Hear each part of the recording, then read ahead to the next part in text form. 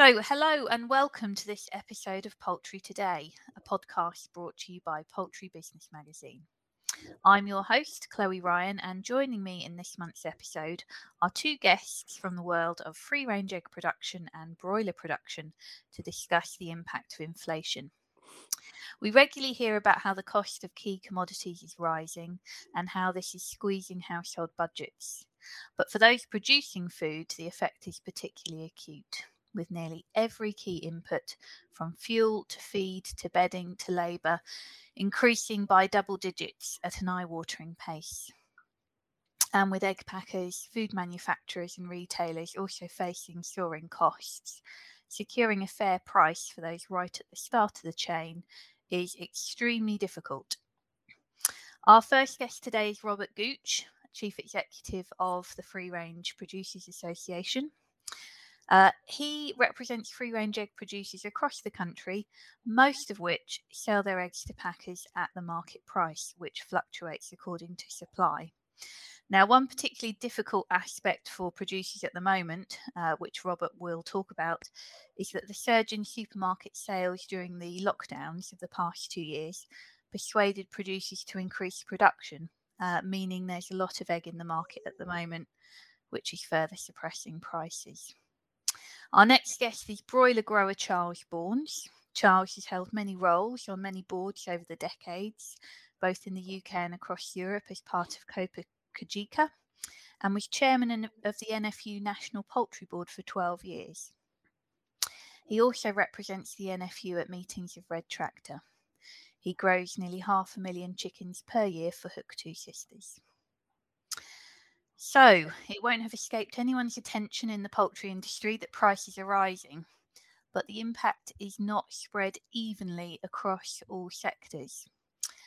The latest retail sales data, which I've had supplied to me by Kantar for the 12-week period ending at the end of December, showed average prices for eggs are up 6.5% across the major supermarkets, while average poultry meat prices were up 4.3% during the same period. So it's clear retailers are trying as far as possible to keep a lid on prices for consumers. But Charles, let's start with you. Can you just outline as a producer what are the key price hikes you are facing and what rate are they rising? There's two. There's feed and chicks. And those two actually we're lucky because we were on a feed ratchet, so they basically we're keeping up with our feed price rises and our chick price rises, which is good. The other costs are rising by about eight. Well, my electric price is just started a new contract, and that's gone up 70%. It's now 23 pence per kilowatt hour. And my shaving supply, he's gone up 8%. And talking to other producers, most costs other than have gone up 7 to 13%. So those are sort of prices we're looking at. I'm fortunate in so much as Hook's Two Sisters fought like mad, and they've managed to get the retailers they supply to honour the feed ratchet. And my feed price this month has gone up £15 a tonne, but I will get that price back in my live weight price. So in some ways I'm fortunate. Other producers aren't so fortunate. I'm talking to one this morning to find out what was going on, and his feed price has gone up, and he's been given a penny a kilo, whereas we've been given well, not given, we've got nearly 7 pence a kilo. So there are a lot of producers out there that aren't getting their feed price rises, and they really will be in feeling the squeeze. Did I hear you correctly that electricity prices have gone up 70%, 70? That's right, because we had a 2-year contract before, and when we renewed our contract on the 1st of January, over the prices we had before, which I think was about 15 pence a kilowatt hour, we're now on 23. So I think that works out about 70%, because also the standing charges are going up. So that is the worry at the moment. Talking to producers, they're looking at contracts finishing end of March, and they've already been told that their cost won't be 23 pence a kilowatt hour, it'll be more like 30. So the big worry really, I think, to all farmers are basically these utility costs, these other costs, certainly, and the way they're going forward. Because discussing it with people, nobody really knows the true price of anything at the moment, because everything is just going up. You know, whether people are beginning to take a bit of profiteering out of it, I know, the supply, because nobody really knows what the true price of electricity is, because today it'll be one price, tomorrow it'll be another, in a month's time it'll be another, and it's very, very difficult. But Now, these costs are all rising at different rates over different periods. Have you? It is difficult to keep track of all of this, but if you could compare this time now with this time last year, have you got any kind of estimate overall for all your input costs, roughly how much that would be? Yeah, last year my costs were 110 pence per kilo of meat produced off the farm. This year, going forward, it looks as though it'll be 116, 117 pence per kilo produced off the farm. So basically, our costs have gone up 7p overall. That takes our shavings. That's taking shavings, clean out, all our costs. I do it every year, and every year, and I did it 110 last year. It's 117 this year going forward. Okay. We'll follow up on that in more detail in a minute, but Robert, to come to you, can you outline what are the key costs for your members, egg producers, and how much have they risen over the past year? Yeah, sure, Chloe. The main two costs are the same as Charles has outlined. In other words, feed and pullets, rather than chicks in the broiler world, and in both cases they've gone up. So we analyse. We get an independent assessment of our costings done every month by ADAS, using a sample of our members, and by comparing January last year to January this year, pullet costs for free range have gone up by nearly 6%, and feed costs have gone up 7%. And for our organic members, so we represent both free range and organic. And for organic members, the increases are significantly greater. Pullets have gone up 11%, and feed has gone up 21.5%. So significant cost increases, and those are the two major areas which producers have to cover. But unlike the broiler sector, in most cases, free-range producers do not have a feed ratchet and do not have any link to their pullet price. So they don't see an increase in the price of their eggs by using a tracker contract. And just to get right back to basics, why are feed costs up? Why are pullet costs up? Well, pullet costs are gone up because of the inflationary pressures throughout the supply chain. So that would include feed, and you'd have to talk to pullet rearers about that in more detail. But there are inflationary pressures across the board, as we discussed, with electrics, energy, and feed. Feed costs are harder to identify because of the global supply chain that we're all working on, but the price of moving commodities across oceans has gone up astronomically. So transport costs have gone up hugely, and the price of wheat in our domestic market. So we talk about forget transport costs, but just look at the price of wheat. It's now ex-farm about £225 a tonne, and that's a huge increase on what it was a year ago. So that's knocked on into feed costs for the users of that wheat, which include free range and organic egg producers. And as you mentioned, unlike the broiler sector, which is integrated largely, egg producers depend on the vagaries of the market for the price they're able to charge. We touched on this right at the beginning, but can you explain why there happens to be a lot of egg around at the moment, which is compounding this whole issue by suppressing prices? Yes, as you mentioned, free range is the dominant production system for shell egg consumption in the UK. So approximately 70% of shell eggs sold to on retailers' shelves is free range, and the commodities like eggs, free range eggs, had a big hike in demand during lockdowns in 2020 and early 2021. Because of eating in home used far more egg than, or free range egg particularly, than eating out when other production systems are used and cheaper forms of egg are used in ingredients and that sort of thing. So that meant that there was a sense that the market was strengthening at that time. Obviously, production decisions are influenced by what's happening at a particular point in time. And when that goes downwards, as it has done now, with demand having reduced since lockdown, that has had an effect on the market. It's also influenced by the fact that the way the contracts that are offered to producers are structured, and that tend to be variable price contracts, and therefore they will reflect what's happening in the market. A packer can reduce his price with a variable price contract at any time. And that means that the risk is all borne by the producer.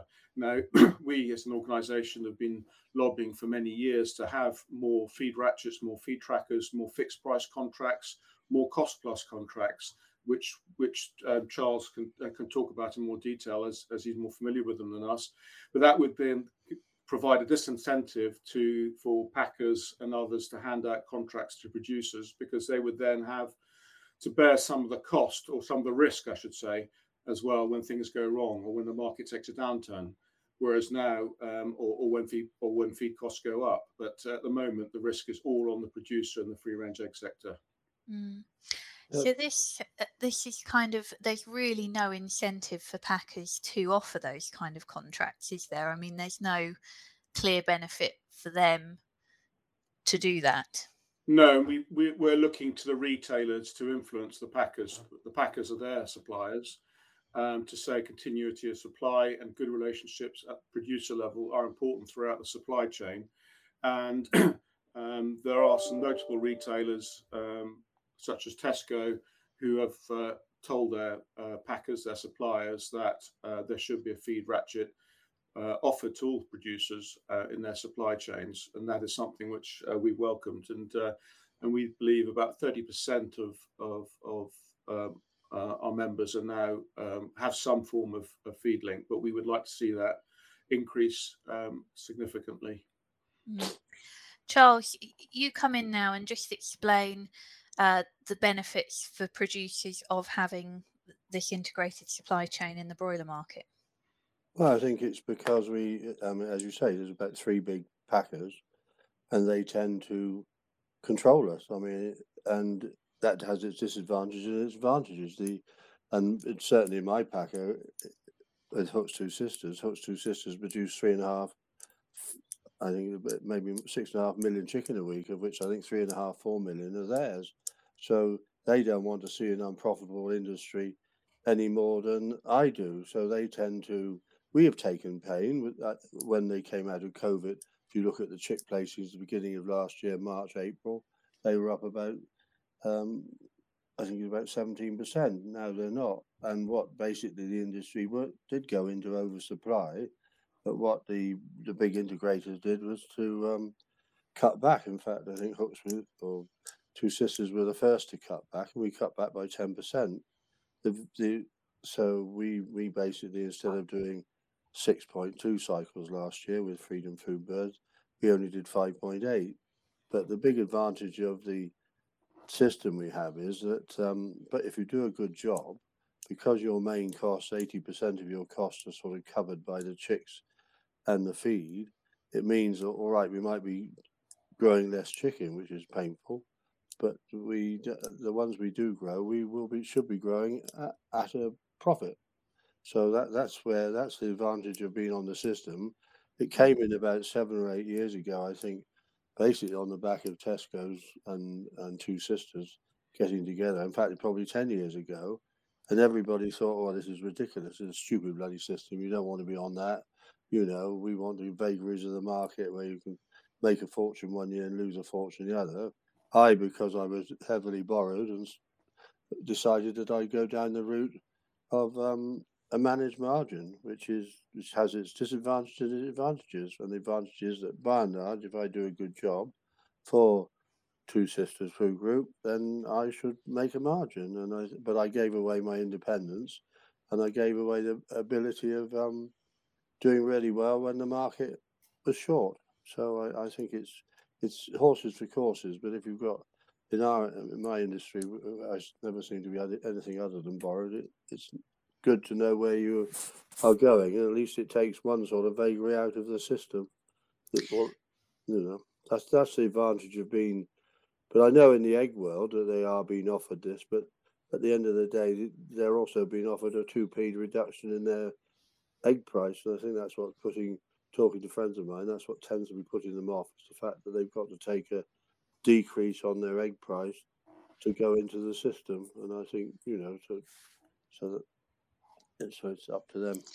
Yeah, so there are trade-offs, but what's interesting is last autumn when Ranjit Boparan, the founder of Two Sisters, did speak out in the media. He did put out statements, he did some interviews, which is very unusual for him. And he said, chicken is too cheap in supermarkets. This is not sustainable. We need a higher price for the whole supply chain. So one of the advantages of having that integrated system is you get these big, powerful, influential voices speaking out on behalf of supply chain.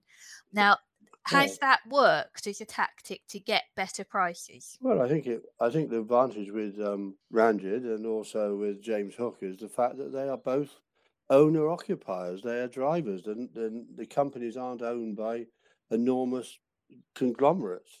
So basically, they're private individuals fighting for their businesses. And he was absolutely right. I mean, I was just really upset that nobody else, many other people in the industry, actually got alongside him and backed him up, because what he was saying is absolutely right. It's 100% correct that chicken are too cheap. There's no doubt about it. I mean, I think they're going to have to go up in the supermarket now, because if you look at it, he's just given us a 7p because of our feed ratchet. We've got a 7p a kilo increase on the price at the farm. So that's he won't be able to absorb all that. That's got to go through to the consumer, and it's right. I mean, the price of a large chicken in Tesco's is £4.75, and it has been for ages. And it does need to go up. I mean, I know nobody wants inflation. I don't want inflation any more than anybody else. I don't want to pay more for my food than anybody else. But at the end of the day, everything's costing more money, and therefore people are going to have to pay more. Now, despite being on this feed ratchet, I know, Charles, you have had to start changing the way you grow broilers in order to save energy costs. Yeah. Can you explain what you're doing on your farm?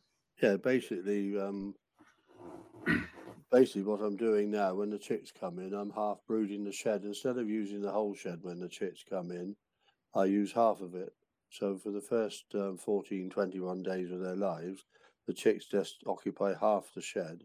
This means that we're saving the use of, I think it's 44 LED light bulbs. We're also not running 4 heaters to heat the sheds, and with gas at 36 pence a litre and the electric having gone up, it's made sense to. So I mean, we're coming to the end of we're in the middle of our first crop when we've done it, but it just means that I'm not using 4 heaters, and I'm not using half the shed for half the crop. I mean, if you came down here yesterday or day before, we let them into the other half, and you wouldn't think they hadn't been in there loving it. The fact they've got, but it's just a matter of keeping a lid on our costs. I mean, talking to one farmer who's doing these Freedom Food birds. I mean, his gas cost last crop was £40,000. Well, he's looking at doing the same as me, because it's the only way that we can grow the chicken and still make a margin, because otherwise the gas will just eat its way through it. So it's something we've tried last crop, and now this crop we've done the whole farm, and certainly didn't affect our results in any shape, size, or form. And how much would you be saving over a crop on that? Because given that period is only a few days out of the growing period. It's 20 days out of 49. I haven't got the exact figures, but I would certainly on the gas cost, it would have saved us something like, it would have saved us nearly £4,000 on gas, and electric I'm not sure about. Until I do a whole cycle through, and anyway, it's complicated now because the price has gone up. But certainly it's going to save us about £7,000 on a winter's crop growing. In the summer, we probably let them have the whole shed right from the start because it won't be so critical. Okay. Now, Robert, I want to come back to you. Charles was making the point that in order to go on a contract where the true price of production would be reflected, there might have to be a lower price initially paid, and that there might not be so many benefits with the market fluctuating. Is that something your members want? What are they telling you?